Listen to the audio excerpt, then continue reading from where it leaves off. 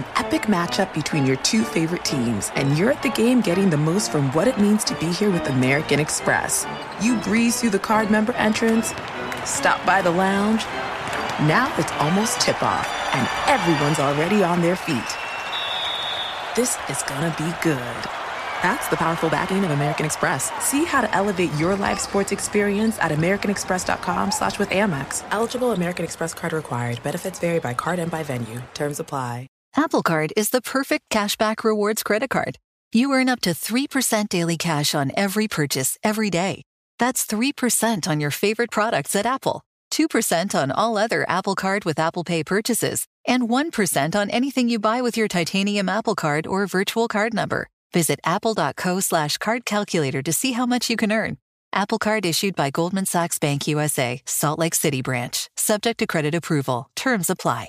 BetMGM has an unreal deal for sports fans in Virginia. Turn $5 into $150 instantly when you place your first wager at BetMGM. Simply download the BetMGM app and sign up using code CHAMPION150. Then place a $5 wager on any sport. You'll receive $150 in bonus bets regardless of your wager's outcome. And if you think the fun stops there, the King of Sportsbooks has plenty of surprises in store. Check out daily promotions, same-game parlays, live bets, and so much more. Download the app in Virginia today and get $150 in bonus bets instantly from your first wager. Only at BetMGM. BetMGM and GameSense remind you to play responsibly. See BetMGM.com for terms. 21 plus only. Virginia only. New customer offer. Subject to eligibility requirements. Rewards are non-withdrawable bonus bets that expire in 7 days. Please gamble responsibly. Gambling problem? Call 1-800-GAMBLER. Promotional offer not available in Washington, D.C.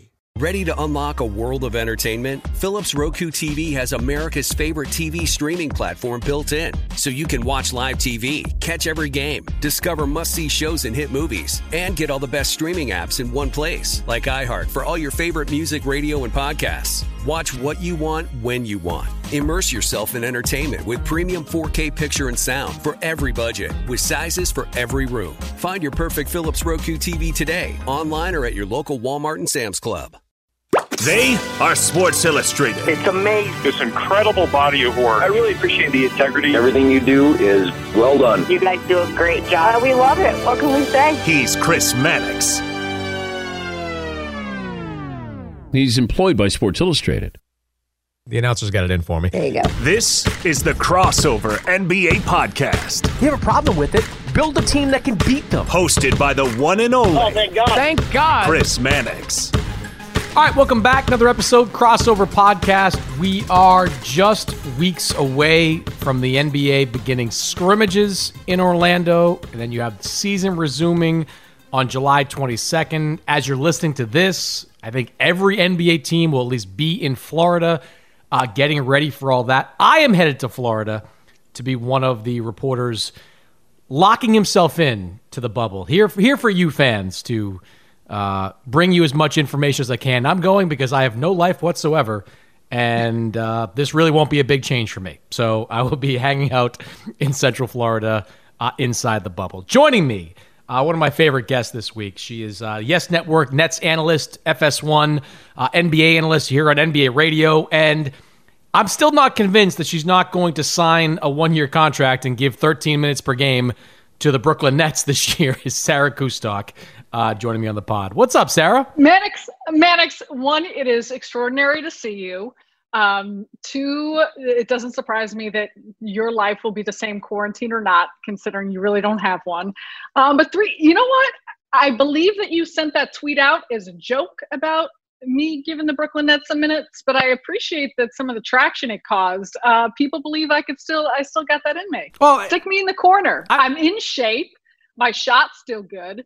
I probably can't play a lick of defense anymore against anyone, even against probably someone like you. I mean, but I'd be in. Every so often, we see a video of you making jump shots like on the old DePaul floor. And for context, Sarah was a college basketball player. We've seen you knock around Stephen Bondy a little bit back in the day. I mean, those videos were legendary. So we know you've got a little bit of game out there, Sarah. Yeah, I don't know if Bondy gives me much credit knocking him around, or anyone else for that matter. No, I feel like your shot never leaves. It's like riding a bike. Your shot never leaves you. Everything else is pretty much is gone though. Everything else are perishable skills. Yes, I can buy that completely. Yeah. All right, I want to ask you first about the team you're most familiar with, and that's Brooklyn. And it's been a very interesting, let's call it week plus, for the Nets, who, look, we're never really going to get Kevin Durant or Kyrie Irving back. But there was a thought that, if you have the full complement of players, you can, maybe make things interesting in the first round, especially when there's really no blueprint for success in this post-pandemic landscape. But then you had Spencer Dinwiddie test positive for coronavirus. He's out. DeAndre Jordan says he tested positive. He's out. Taurean Prince, he tests positive. He's the latest Nets player.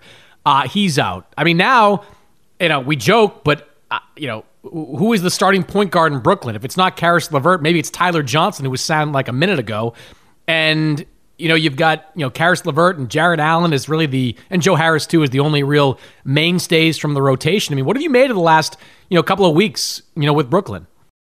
It's been interesting, Chris, and I think add on the fact Wilson Chandler, because of family reasons, and to make sure that he was being cautious with his family, and a decision that I know the Brooklyn Nets organization and everyone else is supporting back, but has opted not to go. Nicholas Claxton, who was a rookie this season, who showed a lot of promise, both with the Brooklyn Nets and with the Long Island Nets, had shoulder surgery. So he would be a player that probably would have benefited from the opportunity, the experience, the minutes in Orlando, will not be participating in as well.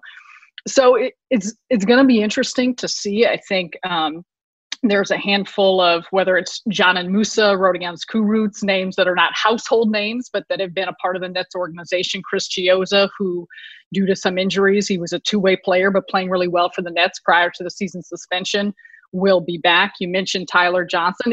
It's going to be an opportunity for different players to show what they can do. And I think the Nets are an example of a very depleted roster, with many of the rotation players throughout the course of the season, start of the season, they're star players. But I'm interested to see, how this affects other teams as well, because for as much focus as we have on the coronavirus and on keeping players healthy from the virus, I also think just the restart of the season, getting their bodies back, the conditioning and the shape back, I do think injuries could be something that could factor in and play a role where players have to be very careful. And so it'll be interesting to see what rosters look like for the entirety of these teams down in the bubble.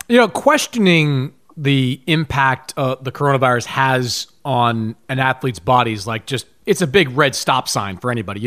It just isn't done, because it's just too little that we know about the impact of this virus. That being said, do you have any problem with, guys like Jordan and Dinwiddie? Like, they've had the virus for at least a week, if not more. All scientific evidence says that you test negative after a couple of weeks.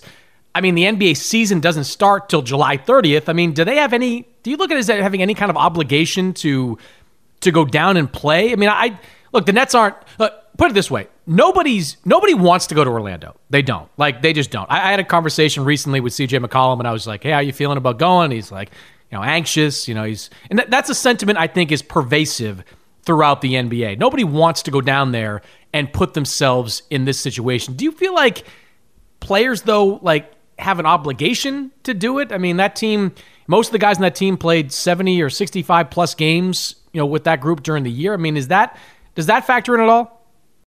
No, I think none at all. And I feel really strongly about this, given the circumstances of what's happening with the pandemic, what's happening with our country, and specifically with the Brooklyn Nets. A player like DeAndre Jordan, who suffers from asthma, who has battled multiple cases of pneumonia throughout the course of his career, that caution to me seems, like a no-brainer, that may be something that he'd want to steer clear of. Someone like Spencer Dinwiddie, who has documented,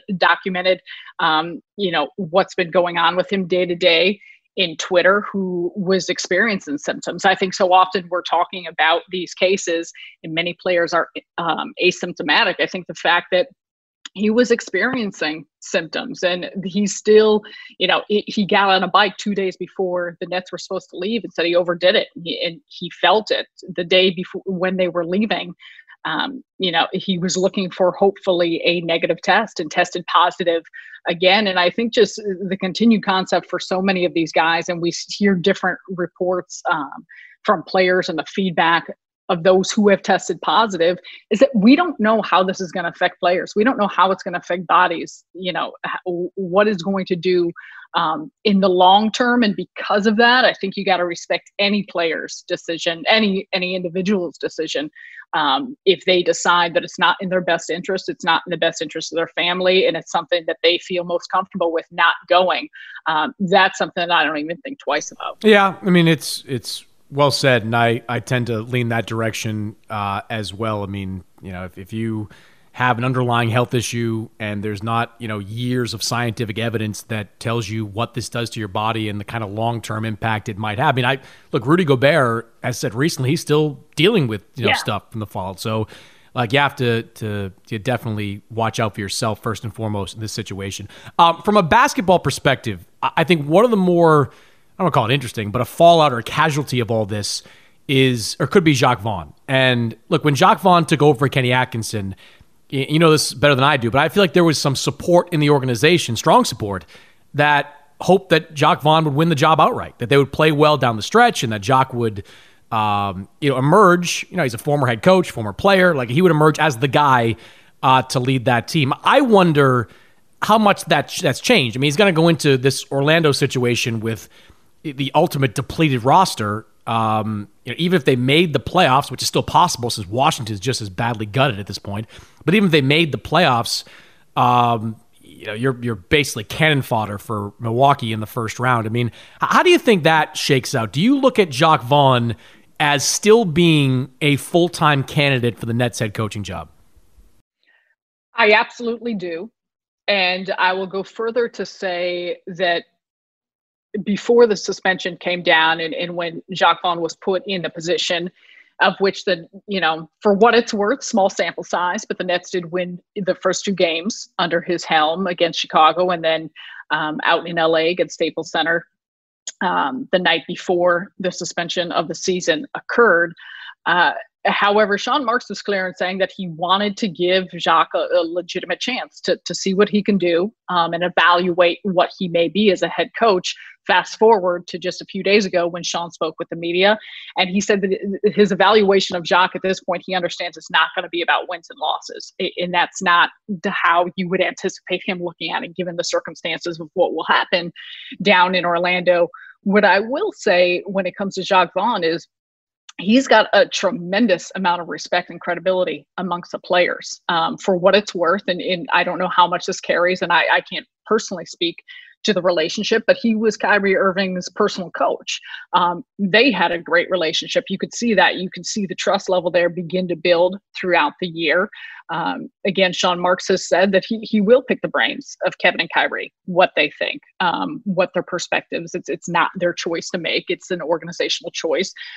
However, that matters. And I think that matters within any organization, with any team, how your star players feel. But I do know that within the Nets locker room, there was support for who Jacques is and what he stands for, and not just about basketball X's and O's wise, but the respect they have for who he is as a person and the type of players coach that he can be. I also think you factor in, prior to the suspension this season, I think for many of us, whether it's current openings or maybe anticipated head coach openings that may happen, we don't know how this all may affect those. And the dominoes that it has of what openings may be available, what other coaches for the reported coaching candidates or those that may be on the list for the Brooklyn Nets or those they would have conversations with, how that pieces into who may be available, who may be interested. And I think that can have a domino effect because you know what you're getting from Jacques Vaughn. The question is then, if he were not your guy, then who are you looking at? And are you going to get the other candidates that you may want? So I think it's going to be something to watch out for, but I very much believe that Jacques Vaughn has a legitimate opportunity to potentially, be offered that position or to keep the position that he's currently in. No, I think that one of the stronger votes of confidence for Jacques Vaughn is that you haven't heard about any kind of coaching search with Brooklyn. Like, Tom Thibodeau is kind of sitting out there, and he was rumored to be a candidate for Brooklyn, which would make some sense. He's a coach that handles veterans well and has high level assistant and head coaching experience, winning at a high level. But they've kind of let him sit out there and dangle in front of the Knicks and potentially be their next head coach in the next couple of weeks, and haven't really made any kind of moves there. Now, that's not to say that they couldn't. I mean, Ty Lue still lurks out there. Maybe he hops on their radar at some point in the next couple of months. But I get the strong sense too that Jock is very much in play, if not more, to be the next head coach in Brooklyn. Last question on the sort of Knicks or Nets related. The NBA had an opportunity to reseed the playoffs. Like the biggest negative against reseeding in the past has been travel, right? Like you don't want to have Portland versus Miami in the first round and like have a flight that's like effectively around the world to get, between, first round series games. Not an issue, obviously now. Everybody in Central Florida, you could reseed all you wanted. It comes to the forefront more, Sarah, because you are really going to have an 8 seed that just backs into it. Like whoever, I'm not convinced the Nets even want it. I mean, obviously we know they keep their they keep their first round draft pick if they don't make the playoffs this year. The Wizards are effectively punting as well. Meanwhile, out west, you've got at least 4 teams that are going to be slugging it out over the next 2 or 3 weeks just to grab that 8 spot. I mean, you can make an argument. I mean, beside the Spurs, there are 5 teams out there that badly want to make the postseason in the Western Conference. Should the NBA have considered more strongly reseeding? And hell, should they do it now? I mean, there's nothing really stopping them from saying, when the playoffs start, we're going 1-16. I mean, should they, just say, screw it, let's go 1-16? I never felt incredibly when these conversations were happening, and I think a lot of this happened, early on throughout the course of the last couple of months. It never felt really strongly one way or the other. I think you can argue pros and cons of each. I think more than anything, are you going to get the votes from the Eastern Conference teams to actually do this? But you look at correct me if I'm wrong, the breakdown, I mean, the Orlando Magic in 8th place in the East are sitting with a 30-35 record. Memphis 32-33, Portland, and then those following behind it are all right, 29-37, 28-36. I know the scheduling plays out different. I know the teams you're playing throughout the course of the season are different, which may lend itself to that. We know the strength at the bottom half of that Western Conference. We understand the strength of those teams fighting to get in.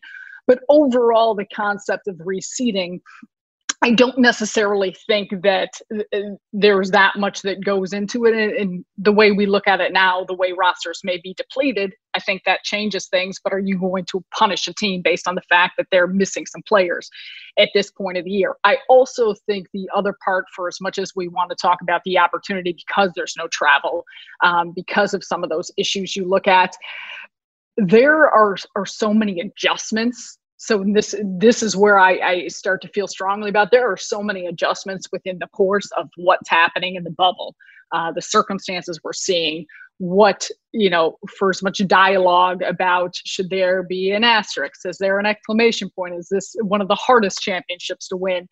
How we look at it, I think then increasingly changing some of those things to me then just takes away and changes the narrative of what you're trying to get a true champion. I also very much too think that for the Milwaukee Bucks, the best record in the league and, the team in the East, I like the concept that there is an Eastern Conference champ, a Western Conference champ, and those two are playing one another. I think then all of a sudden, when you look at how things lay out and what teams would have to play and the matchups they'd have to play to get to that point, all of a sudden now doing it in this season, I don't love the idea. But also you could sit here if you told me that it would be a fun, exciting way to give this a try and give it an opportunity whereby we don't have the travel.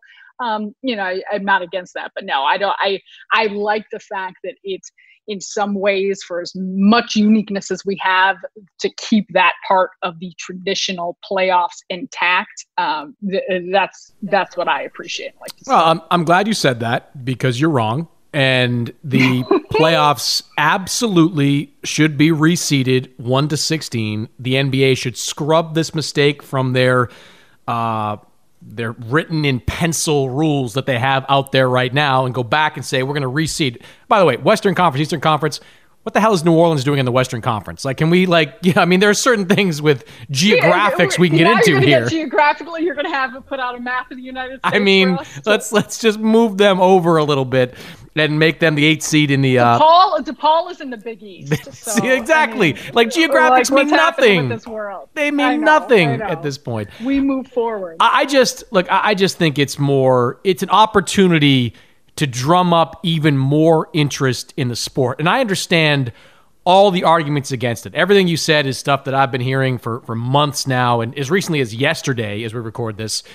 You don't want to get too gimmicky. You don't want to put teams in a position that they didn't think they were going to be in at the start of the season. The start of the season, it was Eastern Conference, Western Conference, traditional playoffs.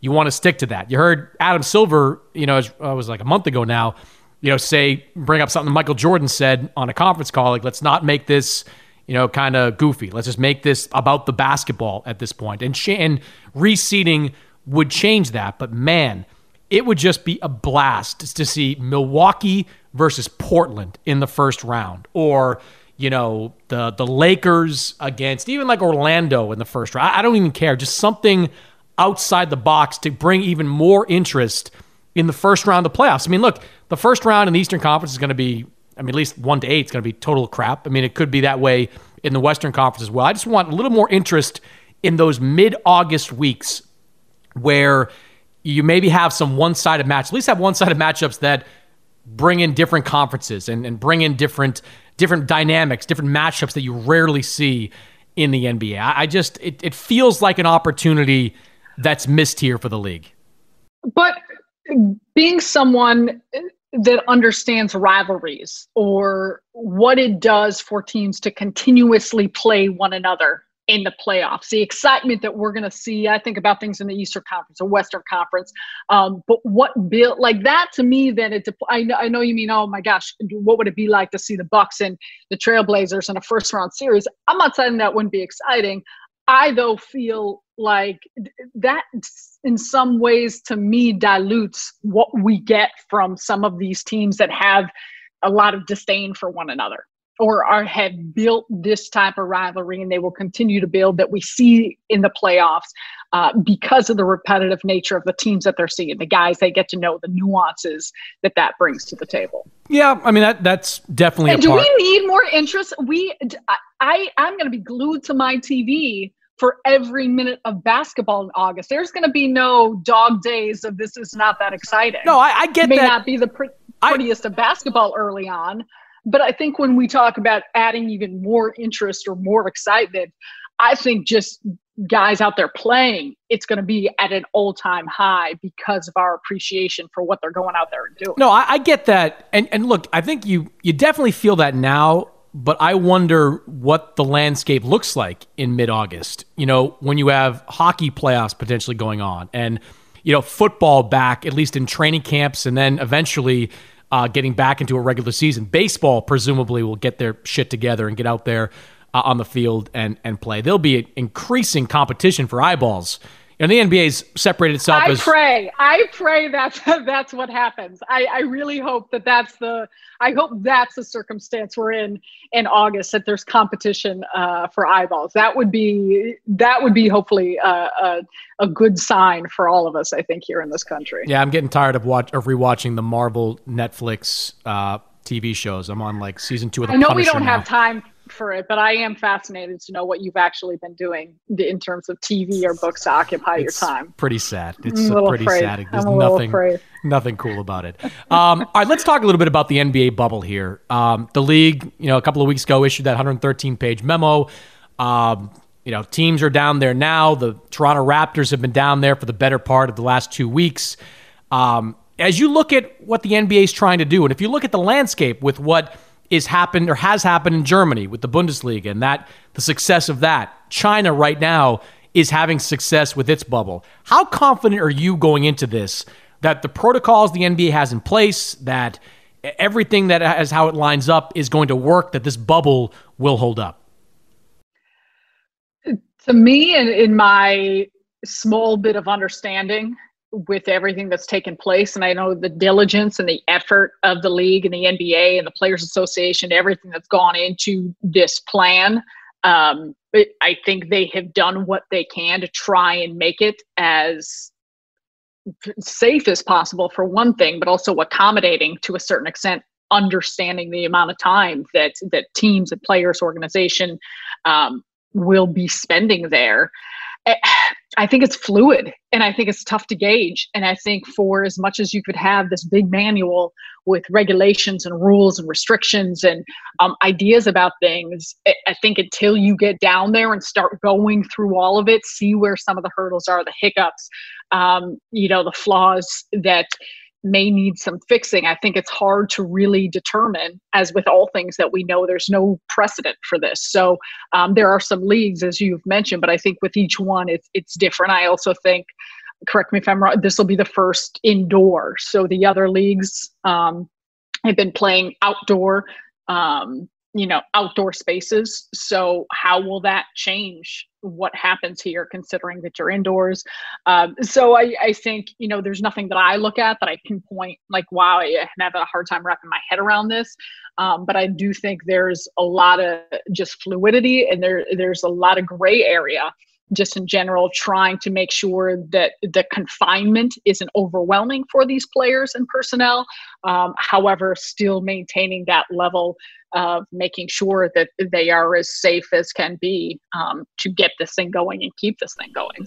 BetMGM has an unreal deal for sports fans in Virginia. Turn $5 into $150 instantly when you place your first wager at BetMGM. Simply download the BetMGM app and sign up using code CHAMPION150. Then place a $5 wager on any sport. You'll receive $150 in bonus bets regardless of your wager's outcome. And if you think the fun stops there, the King of Sportsbooks has plenty of surprises in store. Check out daily promotions, same-game parlays, live bets, and so much more. Download the app in Virginia today and get $150 in bonus bets instantly from your first wager. Only at BetMGM. BetMGM and GameSense remind you to play responsibly. See BetMGM.com for terms. 21 plus only. Virginia only. New customer offer. Subject to eligibility requirements. Rewards are non-withdrawable bonus bets that expire in 7 days. Please gamble responsibly. Gambling problem? Call 1-800-GAMBLER. Promotional offer not available in Washington, D.C.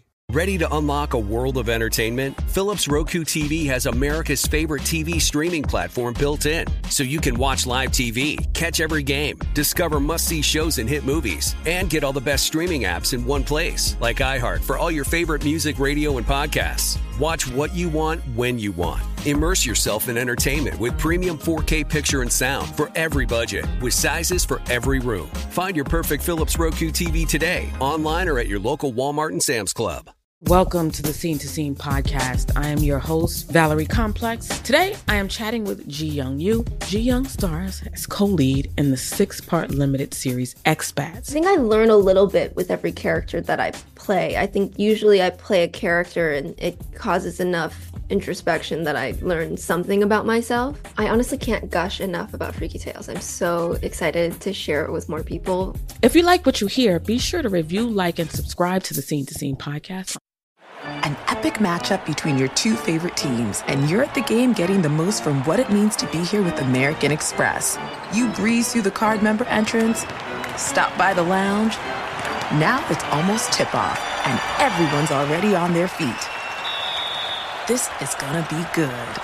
That's the powerful backing of American Express. See how to elevate your live sports experience at americanexpress.com/withAmex. Eligible American Express card required. Benefits vary by card and by venue. Terms apply.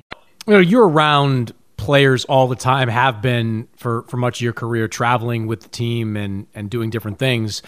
This is a pretty big lifestyle shift. I mean, these guys are used to a certain way of life when it comes to being an NBA player. Now, look, the league has done what it can to, afford it the amenities that it can afford, whether it's a player's lounge or 24-hour concierge service, golf, and the ability to explore some parts of the park down there. But for, at least a month, they'll basically be down there by themselves. For several weeks anyway, they'll just be hanging out in their rooms and quarantining as often as they can. I mean, how Look, I think the mental challenge of this season is going to be just as significant as the physical one. How do you see that? How do you see these players and the adjustment that they're going to have to make, mentally to being part of this bubble? You nailed it. That is so spot on about the mental challenge and the hurdles. And I think for as much as we can focus on what their next 2-3 months may look at, the concept that I think everyone needs to remember is what they're coming out of and what they're entering into this has also been enormously challenging these last couple months. The pandemic, the fight for social justice, everything that's happening in the country, the mental challenges that have already taken place and where they're at in terms of just the potential mental exhaustion as they now head into this. I think it's going to be different for every player. I think it impacts every individual differently. So you can't just put a big umbrella over all of it. And I also, some it may be the living conditions, the amenities. Some I think about myself in terms of being a little bit more of an introvert or being shy. I'm someone who's comfortable being by myself. Some players or individuals, we talk about quarantines, but are so used to having, whether it's family members, whether it's their wives or their girlfriends or their kids.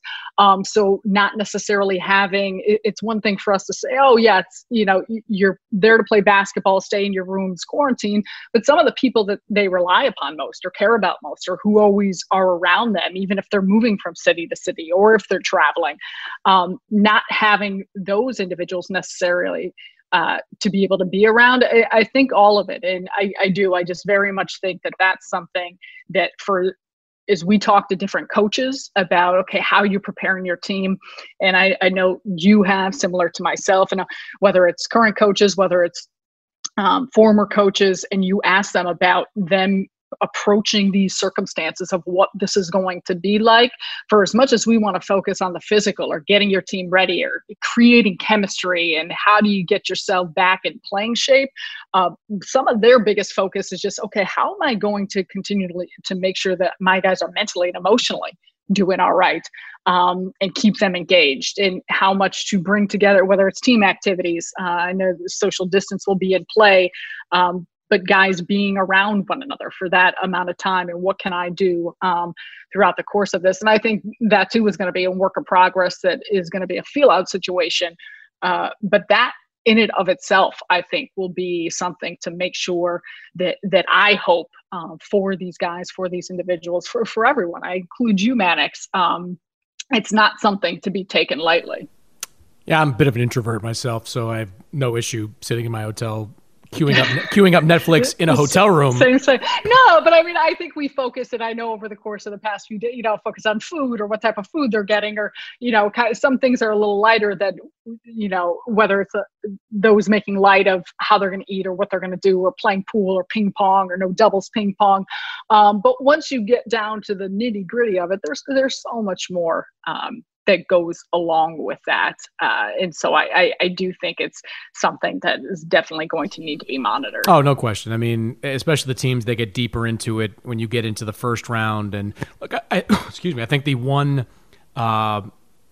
one saving grace in that second round is when they start letting family members in. And as teams bow out, they replace those players with friends and family from the teams that are still in it. That'll certainly give them a little bit of energy. But you're still talking about guys whose movements are going to be very restricted, and they're not used to that. And I think that's going to be something that wears on a lot of guys, and you start to see it, and maybe it affects their game, and it's a lot of ways that can trickle down. I mean, I haven't eaten a meal that's not been out of a plastic container since, I think, March. So, I was hoping you told me you learned how to cook. No, I learned how to press Uber Eats rapidly. It was like, hit it, reorder. Oh man! I'm supporting local businesses, supporting the people. That is a way to look at it. That is a way to look at it.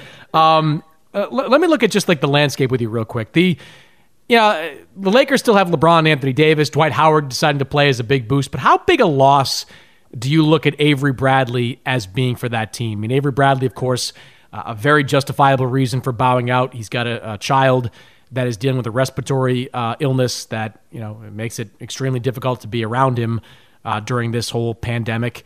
But on the court, Bradley was averaging like 25 minutes per game. He was having his best month to date in the month of March. He was playing great. And look, he's an on-ball defender. He's a three-point shooter. He's a backup ball handler. Those kind of players don't grow on trees. So how big a loss would you say Bradley is to the Lakers' chances of winning a championship? I think I think that's two-part. I think it's a significant loss. I don't think you could overlook everything that he brought to the table and how important, especially what he did on the defensive end. I think there's an underrated part to his offensive game, but just where he fits within the course of that roster. I know he missed some time earlier in the season because of injury, and that's when KCP starting and did well. I think, too, on top of just the loss of his play and production and what he adds to the team, going into the bubble and going into circumstances that we're still going to be curious to see how this plays out, it lessens what they have in terms of depth. And I think, such a big factor in what's going to happen. And even in the playoffs or in any postseason, you're going to need depth, and you're going to rely on depth in different places and areas and games that you may not even realize looking ahead. And so that's where I think, you're losing his play, but you're also losing that depth of now the guys you're relying on. Not that, I think I'm excited to see what Alex Caruso does in this situation and just getting more time. I think they have pieces that fit. I think even too with the Lakers, I'm really fascinated to see, because their versatility, they speak of the ability to play big, to play small. I don't have a good sense or a good feel, and I can't say that I was watching every single one of their games before the suspension this season, but just who their go-to lineup necessarily is, or what their closing lineup may look like. And I think he was such a stable part of what they were doing, so I think that factors in. However, I don't think, if you asked my prediction at the start of the season or even, up through March, I was still picking the Clippers to end up playing in the finals. So I don't think it hurt, in my mind, I still think it's going to be a Lakers-Clippers Western Conference final. I also say all this to say that I think for any of us that are making a lot of predictions and expectations based on what we saw prior, to mid-March, I think there's a lot yet to be seen and to be learned about what these teams come back looking like, what players come back looking like, and just how this all goes. I don't think we could just assume that every roster and team and player is going to pick up from where they left off mid-March. Yeah, and that brings me to the next question of, what kind of signs should we be looking for early to determine where a team's at? I mean, you do a lot of radio and TV and probably get this question a lot, like, who do you like coming back? I mean, who's the favorite? All that stuff. I have no idea. At this point, all we get are, videos that teams put out there. Like, I see Rajon Rondo looking like, the Incredible Hulk at this point. Ben Simmons is talking about how much stronger he is at this point. But we're getting, kind of spoon-fed little bits and pieces of where these guys are at. They're still not playing 5-on-5 at this point, and that'll happen in the next couple of weeks. But the thing I look for early, Sarah, in these scrimmages and in the early regular season games is shooting percentages. I want to see, the Houston Rockets, big three-point shooting team. Milwaukee Bucks, big three-point shooting team. Are they making threes at the same clip that they were making prior to the pandemic? I mean, we were kind of goofing at the top about perishable skills. I mean, shooting kind of is a perishable skill. If you don't do it for an extended period of time, you probably lose something off of that. So I'm very curious to see if these teams come back and they hit their stride in a matter of weeks, or if instead of shooting 35% from three, they're shooting 31% from three. And that's the difference right there in a series. If you drop 3 or 4 points from 3-point range, for teams that rely on that shot so often, which is everybody but Philadelphia, that could be a big difference maker for a team.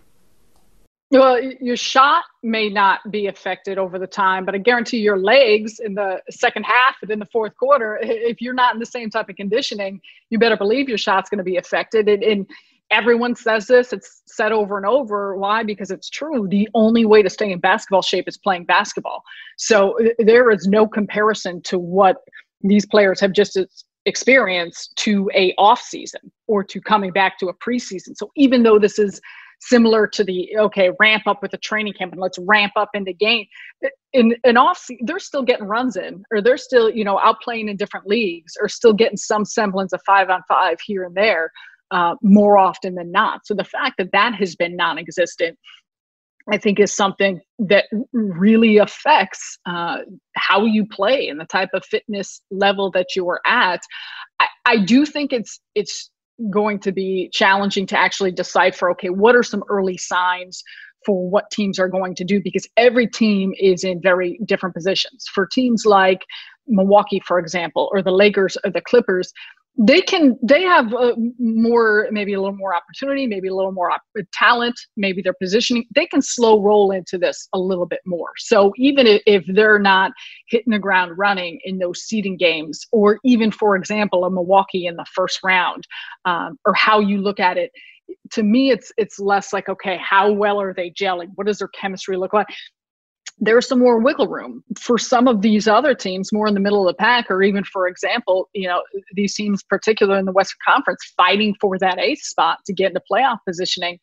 It's going to come at you quick, and you guys are either going to be able to come together and play well and perform, or you may find yourself sitting outside looking at those in the playoffs and heading home from Orlando. So I think it's going to be tough to judge, because too, for as much as you focus on how teams start coming together once you get into the playoffs, I wouldn't say just because a team doesn't look quite right in those first 8 games that they're not going to eventually start to click and get it together. It doesn't mean that they may not be able to perform to the level of their potential. I just think for different teams, it's going to be different signs of, okay, what's going to happen. And even for teams like those in the East, the Boston, the Toronto, Philadelphia, they may not have as much runway to get themselves together if they're going to make a run. I tell you, if I'm the Lakers, I'm looking at that schedule, and I might pick games that I tank, because I don't want anything to do with Portland in the first round. Like, if you're LA, you would want Memphis, you would want New Orleans even, you would want Sacramento. You want nothing to do with the Portland Trailblazers in the first round. I mean, think about it. You're down Avery Bradley, and you're going up against one of the best guard combinations in the league. A lethal fourth-quarter player in Damian Lillard, and a team that just got its starting front court back. Like, we talk about Ben Simmons. Well, here comes Zach Collins and Yusuf Nurkic, who haven't played basically all season, and they're going to get back into the rotation, giving them whatever they can give them. I would, if I'm the Lakers, I would just strategically find a way to get anybody but Portland to the playoffs. Am I wrong there? Oh, I agree with you. Portland is scary. They are scary. And again, the concept of it's hard to predict anything at this point of what teams are going to look like, what players are going to look like, how this is going to go, how you need to, for coaches, juggle and monitor, navigate minutes of players to make sure that you're doing right by their bodies. But Portland is scary, and they are not a team that I would want to see in the first round. That is for sure. No, I'm with you. That's just nuts. Like that team could be that much stronger, come playoffs, to be the 8th seed for the Lakers, may have to go 6-7 games, is wild. Well, and then similar, and you could say this about a lot of teams, I do think continuity counts for something. So when you have players, whether they've been on the floor or just around each other, the fact that they've got familiarity with one another, they're used to one another, and they have, Portland is a team that has that type of core. Yeah. Yeah. Let me finish with this. This week is the 10-year anniversary of the decision. LeBron James' now infamous, much panned announcement that he was taking his talents to South Beach to join the Miami Heat. There have been some good stories written about it. Brian Windhorst did a great piece for ESPN. ESPN itself, with Don Van Natta, did a great backstory on that decision. What do you remember, Sarah, about 10 years ago, what you thought about the decision then? And how do you think it's aged? Do you think any differently about it now? I was just starting to work in Chicago at the time, so I was crushed. I was imagining the likes of, when we were covering the Bulls and covering the NBA at the time, and I know many have spoke about this, just the perception of what you thought possibilities were if you were one of those organizations or teams that felt like you had a shot. The Chicago Bulls were a team that I had covered being in Chicago, and they felt like they had a legitimate shot, if not at Chris Bosh and Dwayne Wade. And everyone know how the circumstances played. So I think early on, prior to that, the thought of, thinking that Derrick Rose and Joakim Noah, Taj Gibson were on their rookie deals. And if you add these type of guys, what that could mean. So my immediate perception was from that of someone covering the Chicago market. However, it's amazing to me when you say how it's aged. One, just looking back at how things are different with free agency announcements, with social media, just, what has happened within the course of the last decade of just how we actually get our news and get these announcements and the players themselves making them. So I think looking at it felt, I know LeBron got a lot of flack for how he did it, how it went down. And to me, now we think about what happens within the course of the news and the media and society.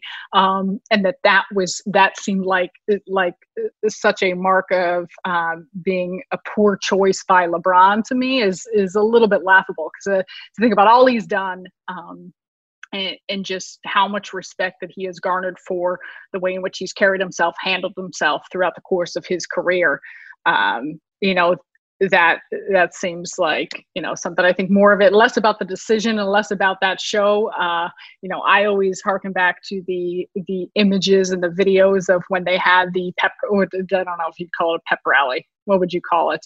But in Miami with Dwayne Wade and Chris Bosh and just kind of, all the bells and whistles that came around that. But yeah, no, I mean, I think to me, it's just, it's amazing how much attention, and just how much thought and how much conversation led up to that. I think about just the meetings and the media coverage of LeBron and, even at that point, Dwayne and Chris going into the meetings, coming out of the meetings, yeah, no, it's, to me, it's just, it shows just how much has changed. I mean, one of the great what ifs with Chicago is always like, what if Derrick Rose had been more engaged in it? Like, what if he and Noah had been more interested in getting those guys? Like, because they really weren't recruiters. No, and that was Derrick. And that was, I think for anyone who covered him, even knowing him now, but covering him his rookie year. I mean, I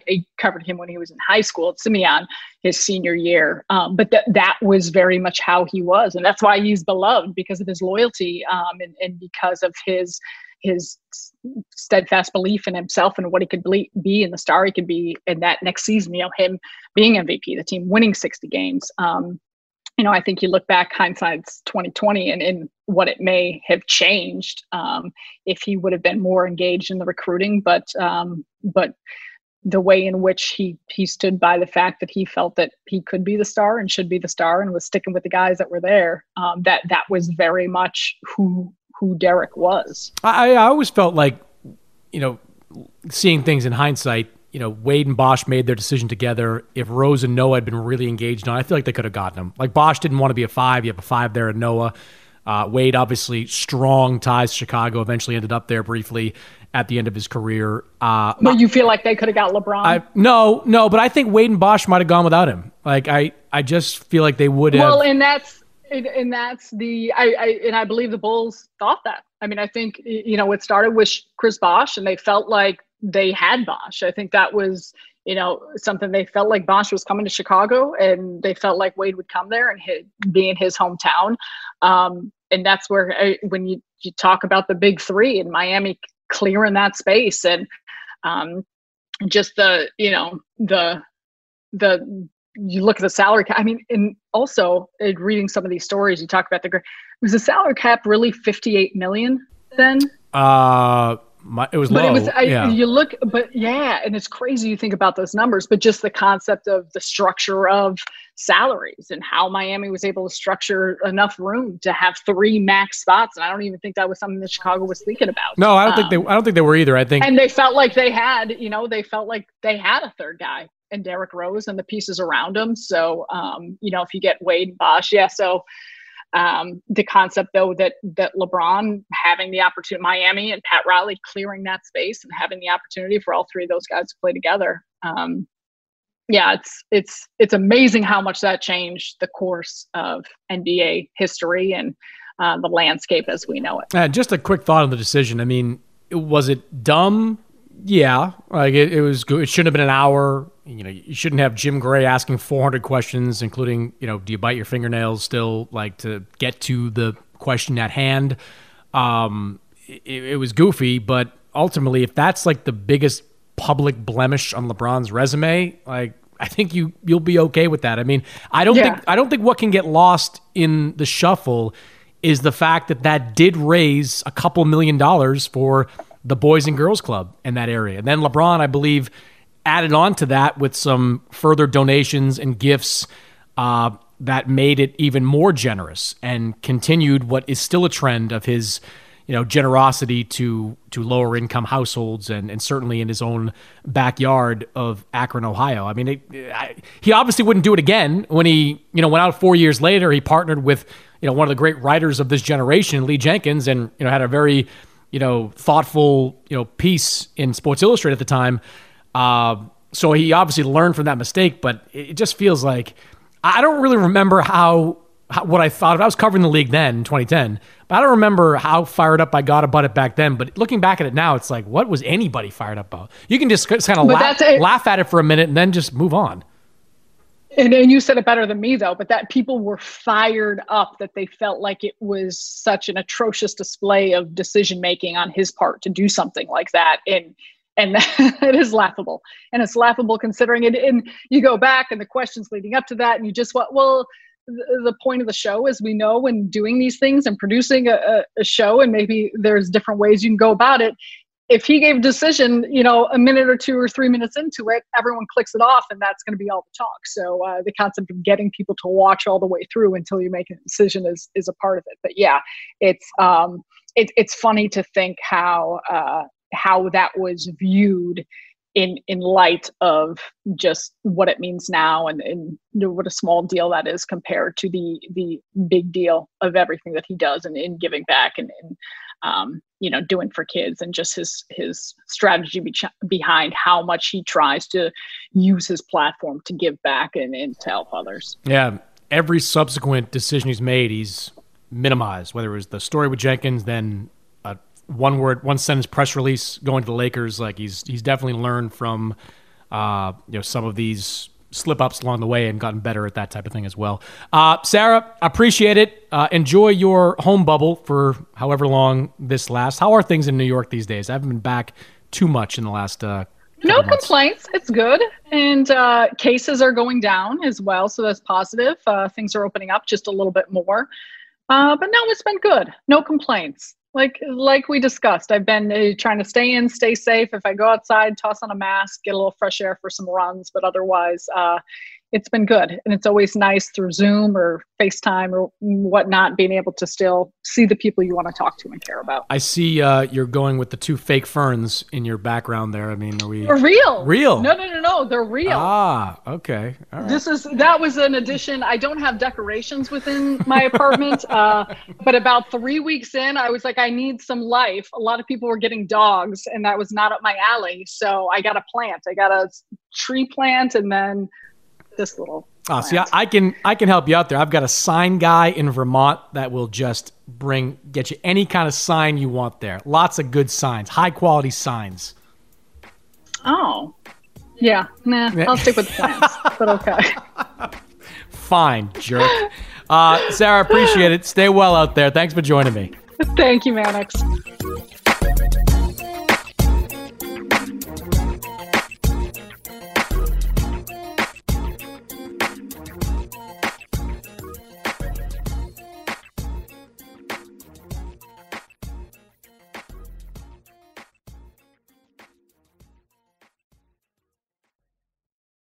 Infiniti presents a new chapter in luxury, the premiere of the all-new 2025 Infiniti QX80, live March 20th from the Edge at Hudson Yards in New York City, featuring a performance by John Batiste. The all-new 2025 Infiniti QX80 is an SUV designed to help every passenger feel just right. Be the first to see it March 20th at 7 p.m. Eastern, only on iHeartRadio's YouTube channel. Save the date at new-QX80.com. Don't miss it. 2025 QX80 coming this summer. Ready to unlock a world of entertainment? Philips Roku TV has America's favorite TV streaming platform built in, so you can watch live TV, catch every game, discover must-see shows and hit movies, and get all the best streaming apps in one place, like iHeart for all your favorite music, radio, and podcasts. Watch what you want, when you want. Immerse yourself in entertainment with premium 4K picture and sound for every budget, with sizes for every room. Find your perfect Philips Roku TV today, online or at your local Walmart and Sam's Club. Hey, this is John Ridley. And this is Matt Carey, documentary editor at Deadline. And welcome to Doc Talk. John, we've got a hard-hitting episode today. A lot of controversy. Well, maybe we should put the word controversy in quotes in the documentary field about the nominees for Best Documentary Feature. We're going to get into that with some amazing panelists. You get a shot, but the individuals behind every one of those images, they're complicated and they are human. This has been Doc Talk. Thank you. Great conversation. You. Are you looking to step up to a 4K smart TV? One that gives you unparalleled clarity and picture resolution? Then we've got good news for you, because the Vizio 65-inch V-Series 4K smart TV is now just $348. With all your favorite apps built in, you can stream straight out of the box. You can even sing along to all your favorite music and radio on the iHeartRadio app. Looking for a smaller or bigger screen? Vizio offers unbeatable prices on all V-Series 4K smart TVs. Head to Walmart.com today and score the 4K TV you've been waiting for.